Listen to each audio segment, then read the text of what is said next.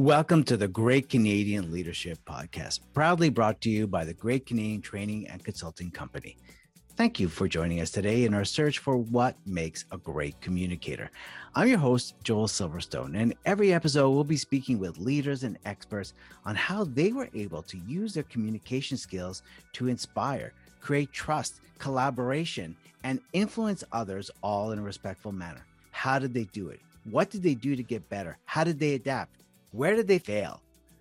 Listeners and viewers, if you are looking to improve your communication skills and take those steps to being the next great leader in business, you're in the right place.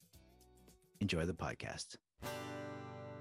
If you're doing business globally, how do you adapt to the different communication styles, the languages, the cultures, and do assumptions get in the way?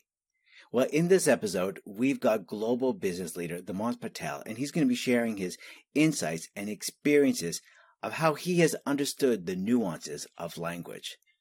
Dhimant also shares his own journey of the assumptions and unconscious biases that he's had to deal with and how he's managed those emotions, which is a constant path, but has led to some great discoveries in building relationships in business.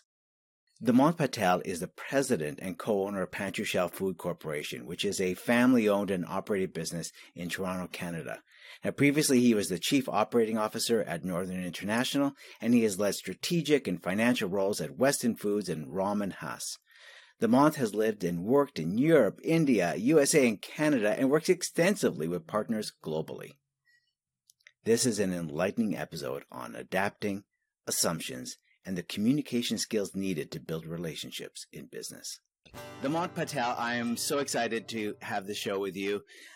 We are going to be talking about understanding the nuances of language, and you've got some great examples and great anecdotes as a global business leader, all the experiences that you've had and your own experiences as yourself in being the leader and some of the assumptions that have gone through. So let's begin, and let's start with your journey as a global business leader. You're traveling around the world. You're working with all kinds of different cultures and nationalities. What have you seen what did you learn or discover as some of the nuances of language for you? Hey, Joel, thanks so much. Good to be with you. And I guess the first part is I've been lucky in life to being able to travel the world and be able to see different cultures. And experience things from a very young age in business, and I've really been across Asia, Europe, Latin America, and have had a chance to over the years understand how to adjust the way I communicate with where I am, and there are subtle differences in how you negotiate, and even how you greet people. And even events at dinners and how you conduct yourself in meals, very different across the different parts of the world. And certainly, to the question that you asked, understanding that in parts of Asia, how I communicate, how I bring myself across to the people who I'm meeting with is very different and has been very different from the way I would conduct myself in, say, Europe. Or even in certain parts of Latin America. Right. And it took me a while to understand that. In fact, it took me quite a few years to figure that out. I could imagine. Well, let me ask you this. Let's start with the greeting, because that's where it all starts, right? What have you discovered or what have you learned about that? Even simple things that I've figured out, and it sounds trivial, but if you even learn how to say hello in a foreign language in the country that you're in, those little steps actually go a long way. They know that you don't speak anything beyond hello, and they know that you don't really understand anything that they're saying. But that effort that you make to simply say hello in the right language or to say thank you in their language, that ability to use a few key phrases, especially when you introduce yourself, really helps break the ice in that meeting, in that conversation. There's also a formality in how you present yourself and how you carry yourself in certain parts of the world that doesn't exist in others. Certainly in North America, you can be a lot more casual. and you can Right. be a lot more relaxed in how you dress, in the style that you carry yourself with when you're sitting at the table.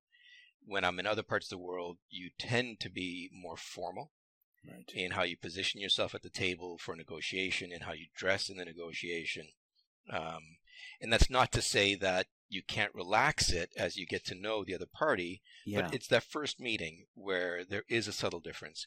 And honestly, Joel, the other part of it is, and we'll talk about this as we get into it, when you bring in what you think other people's perceptions are of you as a minority with certain name and so on and so forth, that also causes you to take a slightly different approach to how you present yourself and how you speak when you're in the conversation.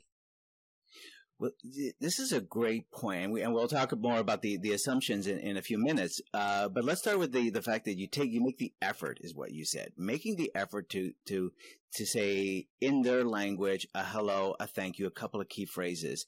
And I think you'll agree with me on this, that's the key to communication, is making you're like the host in these situations, and you're trying to make the other person feel comfortable and create some safety. And so you're demonstrating that you have already made an effort to understand what is important to them, such as using their language.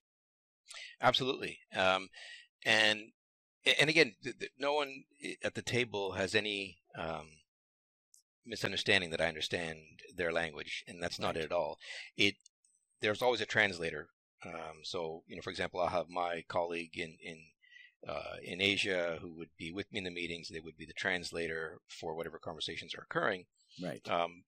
But at least in the very beginning, when, a good example, when you go for a formal dinner in some parts of Asia, there's a certain seating arrangement. And even understanding how that works before you get to the meal, and not just grabbing a chair as perhaps you might in certain parts of North America, knowing that there is a specified spot where you will be sitting, where the president of the company will be sitting, where the next person in authority will be sitting, and how that works around the table. Even understanding those nuances helps you position yourself better for the negotiation, because then they feel like you understand the hierarchy that exists in their culture, in their structure. Brilliant. You're creating mutual respect so quickly, and to be conscious about it. You're dropping your agenda. I've got something to sell, or this is really important, but you are making that effort as to understand what is important to them. And when you show that kind of respect, it becomes reciprocal, right? And so you're making it easier for yourself. You're setting yourself up for success when you do that. It very much, and that's a great point, Joel, because that's the other thing that I've learned over time is, for a long time, certainly because we come from the rich West, you can go around the world thinking you've got the best of everything, and you can go around the world and think that you're lucky that I'm here to do business with you, and I've learned over time that if I turn that on its head and actually be grateful for the opportunity to be seeing someone's factory, and to see how proud they are of what they've built and what they've created in their culture, how hard they've worked to build their team to create this organization. If I give them that respect, you're able to develop relationships that last decades. And I've been lucky because certainly, as I learned from my father before I inherited the company, and I've carried on that tradition, giving that respect to the other side fosters tremendous relationships that I've been lucky that have lasted 20, 30 years. This is brilliant, because this translates not just about the nuances of language and across the world, but this translates to meeting a small business owner, meeting a CFO, meeting someone who works at a company or organization, and they're proud of their work, and you take the time to be invested in them and say, this is bravo. It's obvious that you're very proud of them. I mean, people love to talk about what they've accomplished. Right. And to the point that you're making, language to me, there's certainly what you say, but when you're communicating around the world, it's also how you present yourself. That's all part of the language, right? Yeah. And I think a lot of people miss that, and they assume it's just the words. And it's one of the reasons I actually make a point of traveling the world. And a lot of people say that, we can get away now without traveling. You can get away now without the face-to-face. And I actually have missed intensely not being able to have those face-to-face interactions with my counterparts in other parts of the world. I've always found that being there next to the person, they see my body language, they see how I react to what they're showing me and what they're presenting to me, carries enormous weight. It's not just the words, it's not just what I type in email. You have just, Dhimant, you have just exemplified what is communication, which is words are actually just a small part of it. Your tone of voice, your facial expression, your body language says more than what the words say. So it's not what you're saying, but often how you are delivering it, because that's how they are receiving it. Right? They're looking at your face. They're looking at your body language first, and then see if the words actually match. Exactly right. And even when you write an email, what I've found is I've had to work hard on how you structure and write an email to convey some of that missing body language, to convey some of that missing nuance in how you want to present the question or the statement. And you have to work very hard in writing the email in a way that helps convey some of that cultural sensitivity.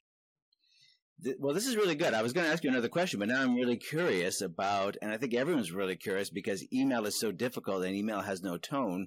What is it you think you're putting in there that can add some of that tone to it?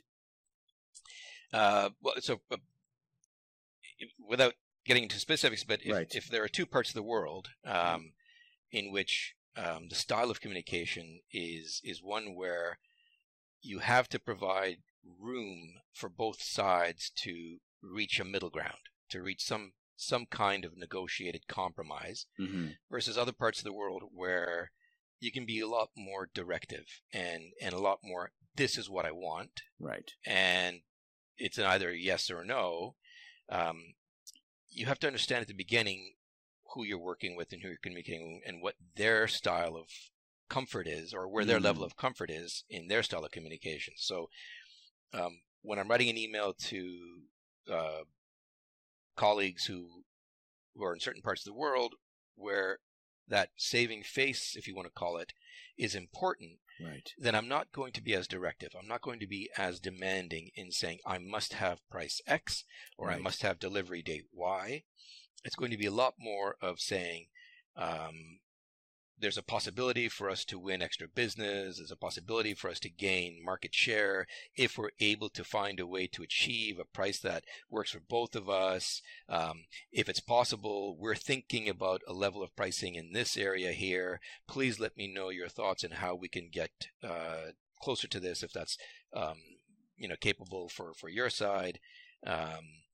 And you give them the chance of saying, yes, we would like to gain market share with you. Yes, we would like to work with you. We want to support you as much as we can. We can't necessarily get to where you want to get to, but here's what we can do. And then you find that middle ground, and that helps both sides feel like they've won. Yeah.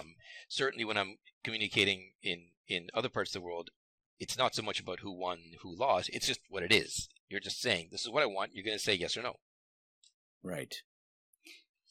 This is really what the nuance is, and I guess you're sort of, if we think of it, you're almost like framing it. You're putting a frame around something that's you just really want the price.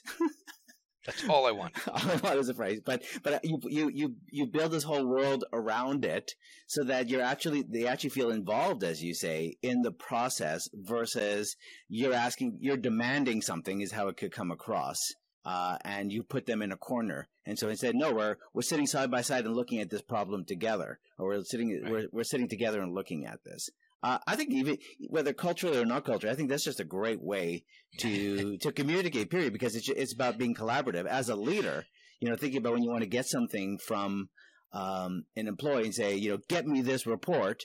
If you took a little bit of extra time and said, hey, we both have a mutual purpose. We want to see this project be successful.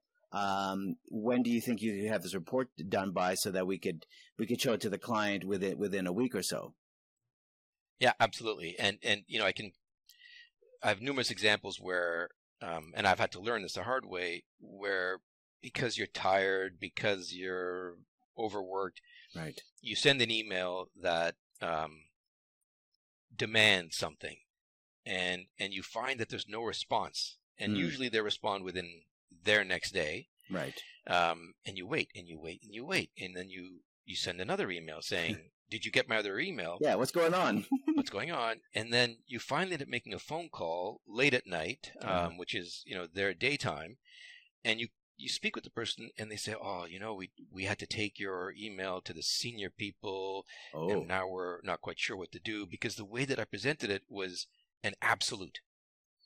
And the poor person on the other side says, I can't deal with this. I have to go to my boss and maybe to my boss's boss to see what we do now. Right. And this creates all kinds of consternation inside the other organization. Yeah. And you end up not really succeeding in what you wanted in the first place. The key word there was that speaking in absolutes, right? Because sometimes when we're speaking in absolutes, it can come across as a threat. Because in negotiation they call it, attacking. When you speak in absolutes, you've reached a certain emotional point, even though that wasn't. It was the opposite. You're. It's like midnight. I need this. It's like one more thing before I go to bed, and send it. And in your mind, it's like, please, this is all with good wishes and good feeling and goodwill. But all they read is, what's the price? Yeah, and the other part is, and I've had to dial myself back on this as well. Mm-hmm. Even though I've had relationships with some of these folks that go back 15, 20 years, and you know that there's a friendship there, and you're tempted to write an email as you would to your friends, as you would in a WhatsApp text to your group buddies. Right. You have to be really careful. It's still a business relationship. Yeah. And what my counterpart in that part of the world and I talk about over dinner and a couple of beers is very different from me sending an email to his business address email. Mm-hmm. And you make a mistake sometimes of assuming the friendship is there, and you become more casual. Right. And you become a little bit less formal in what you write and how you write it, and that's a mistake. Right.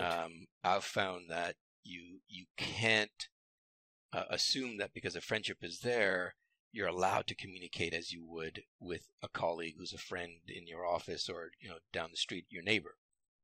The formality, that respect still has to be there, because from their side, it's still a business relationship. I have a question on that. I'm wondering, have you, now that we're sort of more in this virtual world, and we're doing a lot of messaging back and forth, are you finding that people are becoming more casual, that they're becoming less formal in how they're writing? Are you seeing any difference? Absolutely right. Good. It's a very good point. I receive WhatsApp texts and WeChat texts going into the wee hours in the morning, and I have noticed that my colleagues certainly in Asia have become a lot less formal in what they would write. But to be honest, it's still very structured. Right. Right. I won't get messages with them with LOL or smiley faces. Right. That stuff doesn't happen. Right. Right. Yeah. So even though they're shorter in what they say than they would in an email, just because the medium doesn't really lend itself to long messages, it's still very structured in a way that doesn't necessarily treat me as their friend. Right. And I've had a hard time also replying to those messages in a way that doesn't become this long text message or WhatsApp message. Right. But saying what I need to say in the right way. And it's actually not easy. I find it very difficult. And I, more often than not, I'll reply to them and say, please send me an email, and we'll review it with the team, and we'll get back to you in the morning. Yeah. You have to be so much more conscious of what you're going to say. I was, I'm working with someone in Europe, and I'm coaching them, and they just joined sort of the coaching group, and I love how they responded to my email, which was, "Thank you for the warm intro." It's like, what? That is so good. That's classy. I thank you for the warm intro, because I just say, thanks for your email. Thank you for the note, but thank you for the warm intro. So just a couple of words like that absolutely created a smile on my face. Made me feel that this person had actually read what I wrote. And so I think it's about thinking about what are some nice words or key words that you could say that show the formality, but at the same time show that there's a warmth that you're trying to bring in the correspondence. And I think what you said there is really important. In fact, even early this morning and late last night, an example right here, 500 kilometers down the road where I have an issue, a very significant issue that we're dealing with. And my vendor sent me a pretty tough email last night saying, this is what's going to happen, effective immediately. No lead time, no anything. The individual who owns that company and I are friends. We've had a long relationship, and yet he sent me this very tough email, late at night. First thing this morning, I could have done one of two things. I could have responded to him quite tersely. Right. I could have responded to him in as the customer, and instead I did exactly what your mentee in Europe did, which I said, dear XYZ, thank you kindly for your email. I trust you are keeping well. Not easy days at all. All of this was hard being in COVID. It's even harder getting out of COVID. I understand where you're coming from. Let me call you back later on this morning to see what we do about this, and let's see if we can find some middle ground. He sent me an email back right away and said, I sincerely appreciate your email, and I agree. I will work with you to get to where we need to get to. So instead of this absolute where he said it's take it or leave it, just that little bit of respect and that little bit of taking that deep breath and just pausing for a second before my instinct was to tap out a really nasty email as the customer. To take a step back, keep that respect, keep that communication possible. And that has allowed me with him to have a conversation later on this morning to say, okay, what do we do about this? I understand where you're coming from, but how do we fix it? And Joel, it doesn't matter whether I do that or whether we have issues in Asia or in Latin America or Europe.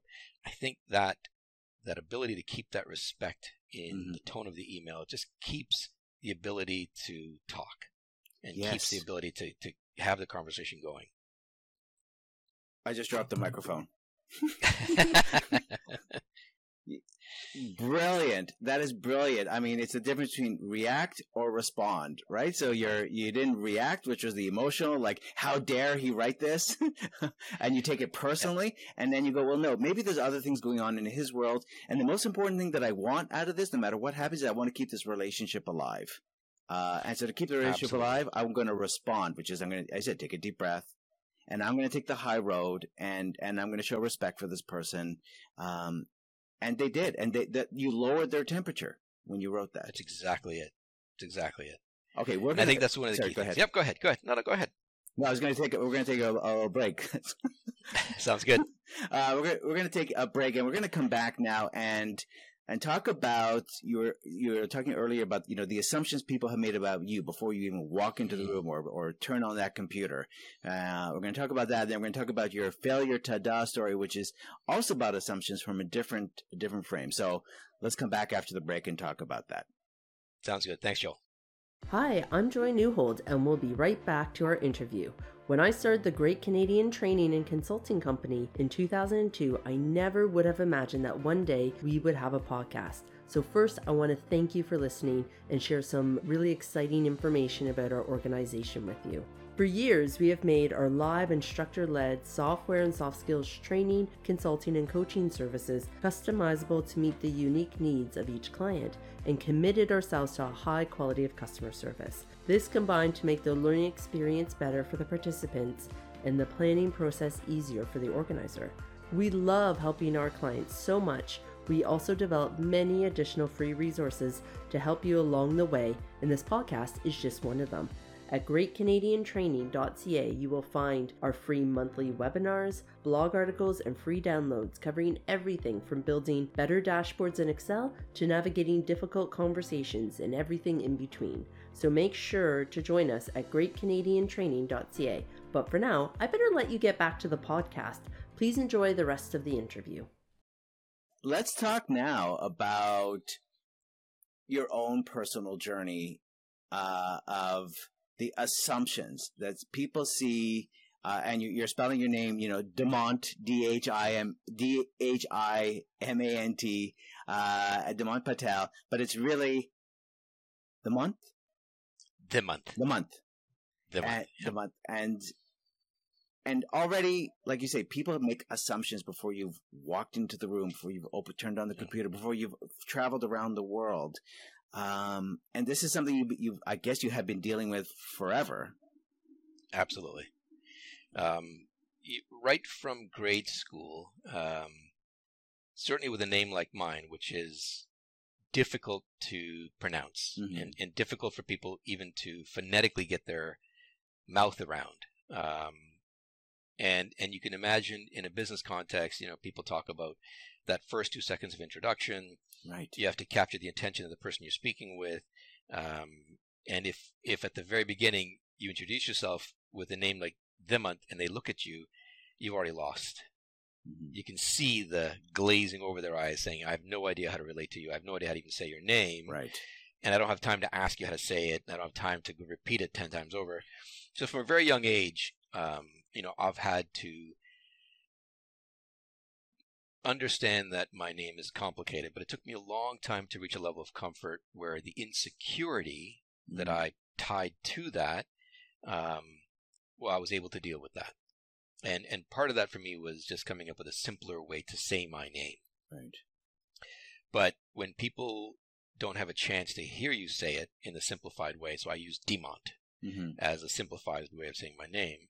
But when people first see that name in an email or a meeting request, or they know I'm coming over to see them in Asia or Latin America, whatever it might be, I've internalized that they have a perception of who I am. I've internalized that because of that name, they're going to assume certain things about me. Now, whether that actually is true of that individual or not is separate. I personally feel that. Right. And it's taken me a long time to reach a level of comfort with not allowing that to then cause me to think less of myself in the opening parts of a conversation, in the opening parts of a meeting. Right? There's an insecurity that you get because of that. And you build up around yourself ways to cope with that and ways to try and overcome that, or what you think is overcoming that. So, for example, for me, I would always overdress for a meeting so that when I walked into it, I would present myself as someone extremely polished and well manicured, for lack of a better word. Sure. So that the visual perception that someone has when they see me, I would think helps them overcome what I think is their perception of who I am. Right. This is so interesting because you're already telling yourself a story. They're telling themselves a story before you walk in the room, and you're writing a whole script out. You're not just telling yourself a story. You're writing the whole movie out. Absolutely. How it's going to play. So this is good because whether it be our name or our background or, or whatever it might be, or I shouldn't be here, for leaders, it's always, I hope people don't know that I have no idea what I'm doing. Right. How have you found your peace with this? I think a couple of things, and you get to the point where you say, I'm going to be unapologetic for that part of me, and you just reach a level of comfort of saying, that's just the way I am, and that's good. So I'll give you a great example, even for our conversation today. Yeah. I had to decide how to dress and how to look for the podcast. Right. Do I want people, when they first see me, after they've seen the name and the bio, right, am I going to be showing up in a nice double-cuffed shirt with nice cufflinks, or am I just going to be casual with a jacket and a t-shirt? Right. And even that conversation internally still occurs. Sure. But I allow it to occur. And I allow it to happen, and I allow it to not consume me in how I plan for the rest of my day. I just say, okay, whatever you feel good with, go with it. And off you go. You have to get to the point. I think a little bit of it is also you've had enough business success. Right. That your confidence level gets to the point where you are able to let that part of you speak, as opposed to letting your name dictate, or your last name dictate, or the part of the world that you're from dictate who you think other people think you are. Right. This is really good. It's number one, it's your self-awareness, which is, okay, this is the conversation I'm having. So you're not ignoring it. You're going, okay, I'm still having this conversation, but Correct. That's okay. And it's okay. And you let it happen. You let it happen. In my early days, it actually did frame even how I would start meetings. And it even caused me to frame how I would speak and how I would present myself to people. With age, with wisdom, with some success, I don't need to do that as much. And you allow yourself to say, my name is my name.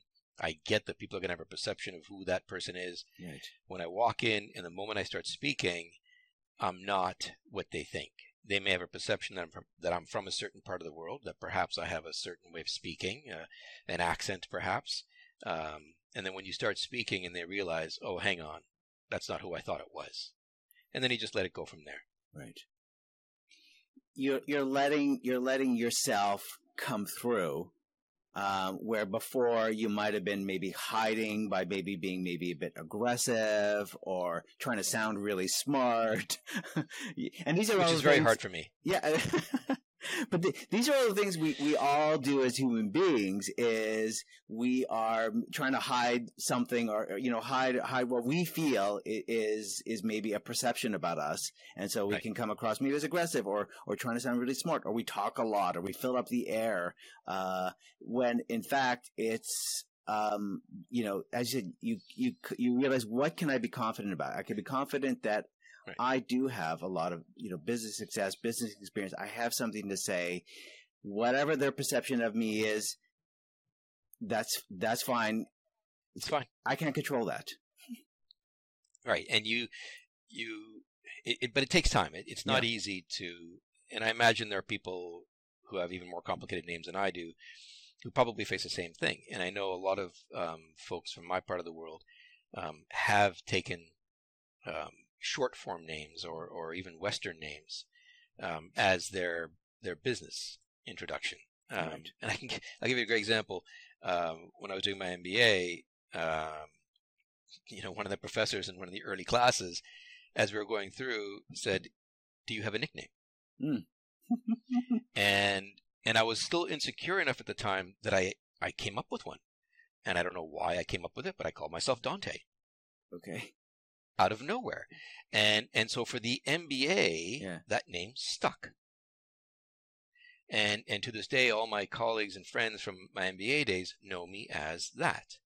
And I think back to those days, and I wish I'd had the confidence at the time to be able to say to the professor, no, my name is my name. Yeah.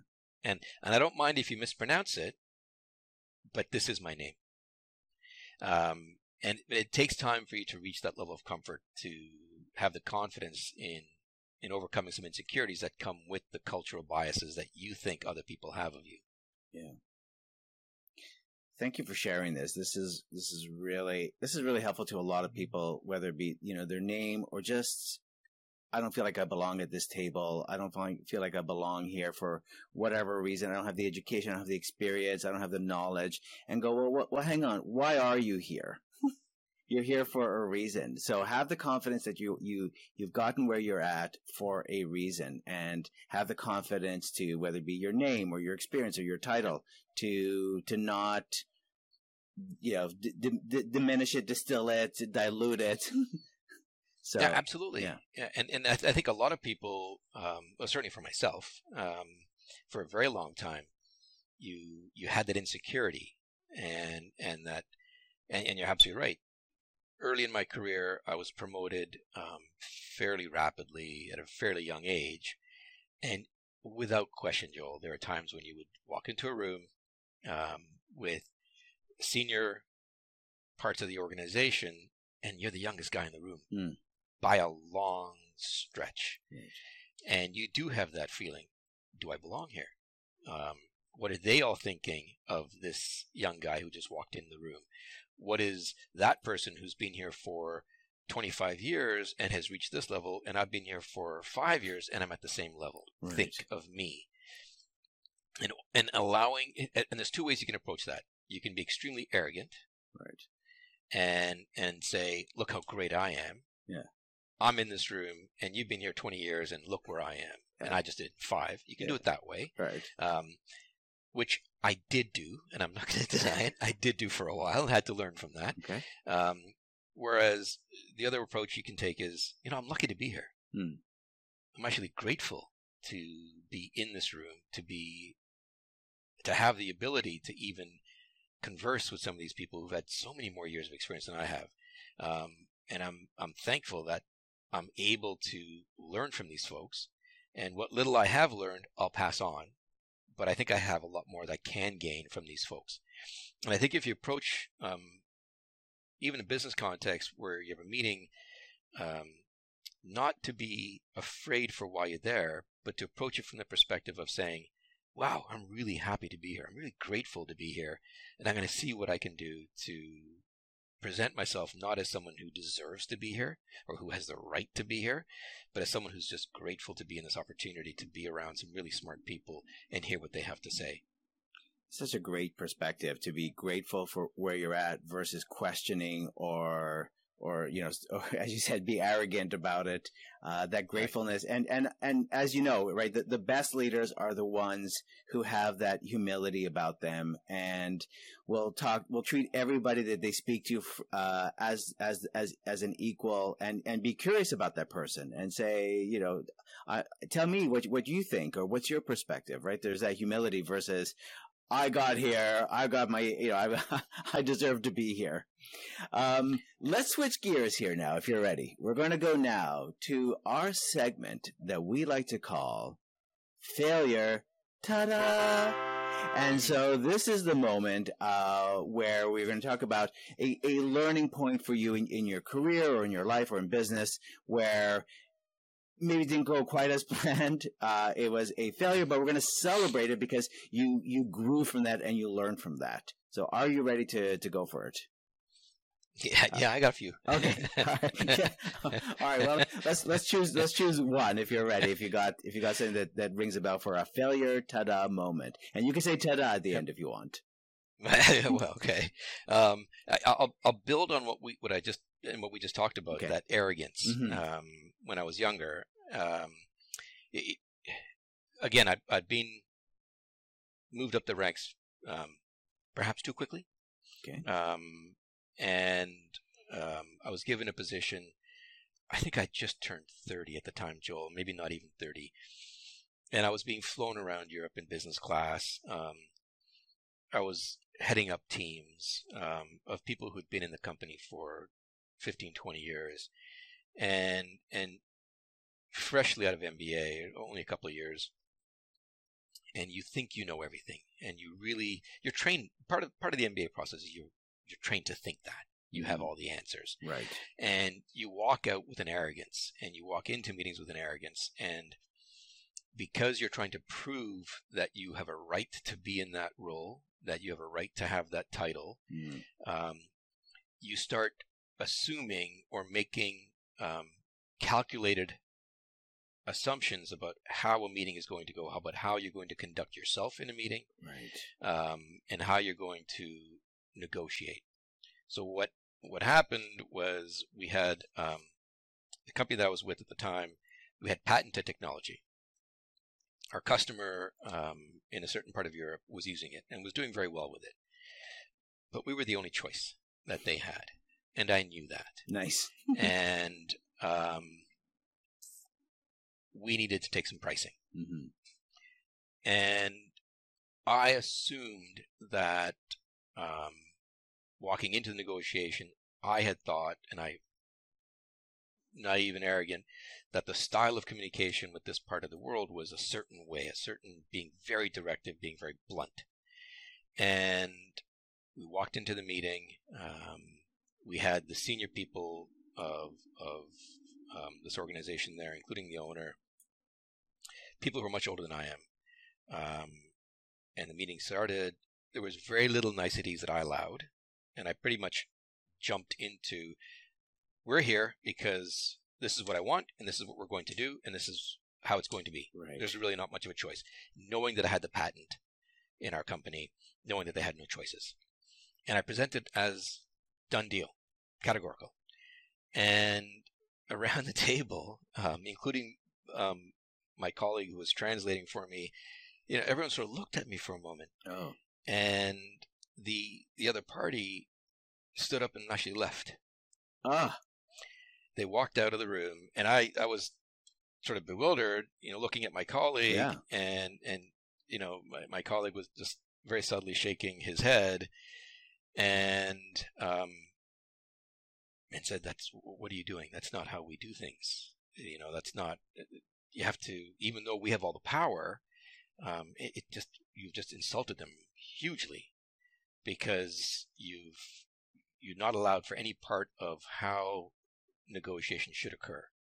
And again, I had this bias of, I know how this part of the world communicates. I know exactly how to present this, and they will appreciate it that I'm just being direct and forthright. And in fact, it was the exact opposite. Right. I had to claw back. So in fact, what I probably could have gotten, had I done it right, I had to go for less. Because when we finally smoothed things over, I was able to talk to the owner, and they came back into the meeting room. I had to walk back, and I had to apologize. I had to make concessions. And that was when I realized I can't have biases. I can't walk into conversations assuming I know exactly how the other person wants me to communicate. Right. Well, that's, this really brings full circle to speaking about the nuances of language and the effort that one should make, and not assume and not write the script before you go in, and maybe not take the movie Wall Street with Michael Douglas too literally as well. But yeah, absolutely. Thank you for sharing that. I think that's something we can all relate to, that we have made assumptions and maybe gone into more of an attack, or speaking in absolutes, thinking that that's the way to do it, when in fact we're not really reading the room. No, not at all. Not even taking the time to read the room before, and not putting the effort into it. This has been so lovely. Thank you for ta-da! Ta-da! Thank you for sharing that, Dhimant. And I just want to say thank you for your time today. This has been such an insightful episode on the nuances of language. Before we leave, if people want to connect or learn more or reach out to you, what is the best way, Dhimant Patel, for people to reach out to you? I think my LinkedIn site, I'm there, Dhimant Patel. The other option is, of course, you can email me if you need to have personal conversations about some of the stuff that we talked about, about culture and language and your personal way you present yourself. I'm happy to have an email, Joel, if that works. Sure. Yeah, so it's dhimantpatel@gmail.com. Lovely. I appreciate that. Again, thank you for your time, and thank you for sharing all of these anecdotes about the nuances of language. I think this has been really, really helpful to all of us on how to communicate better and not react, but respond. It's been great being here, Joel. Thank you. Thanks. Take care. And now it's time for the 3 stars, nos 3 étoiles. These are the 3 takeaways from today's episode that you can start to put into practice. Number 1, it's not just your words. How do you present yourself? Your body language, your facial expression, your tone of voice. When communicating with others, they are looking at those signals to see that actually matches the words you're using. Number 2, mutual respect. Put the effort to be prepared. Who are you going to be speaking with? Emailing. If you're asking for the price, for example, does it need to be direct or does it need to feel collaborative? Learn a few words of the other's language, a hello, a thank you, maybe even a bit about their organization or their culture. That effort shows respect, and that effort will be reciprocated. Number 3, stop writing the script. Assumptions about others and yourself. So before you meet that other person, what are you assuming? And the same goes about yourself. What perception or what story are you telling yourself about how others perceive you? So, What's the next step? Well, if you're not sure where you can apply these 3 stars in business or maybe even in life, try this in the next few days. Respond, don't react. If you get that email or someone says something that causes an emotional trigger, take a breath. Don't hit send. Your first reaction is always going to be emotional. So allow that emotion to subside and then be logical in how you want to respond. Enjoy. Thank you for joining us in our search for what makes a great communicator. If you enjoyed the show, then please leave a rating or review. Even better, subscribe to the Great Canadian Leadership Podcast and make sure you don't miss another episode. Let's stay connected. Follow us on Twitter or Instagram at GCT_Compues. And if you'd like more information, free resources, or class schedules on everything from software to soft skills training, consulting, or coaching, then go on over to greatcanadiantraining.ca. Thank you, and we will see you next episode.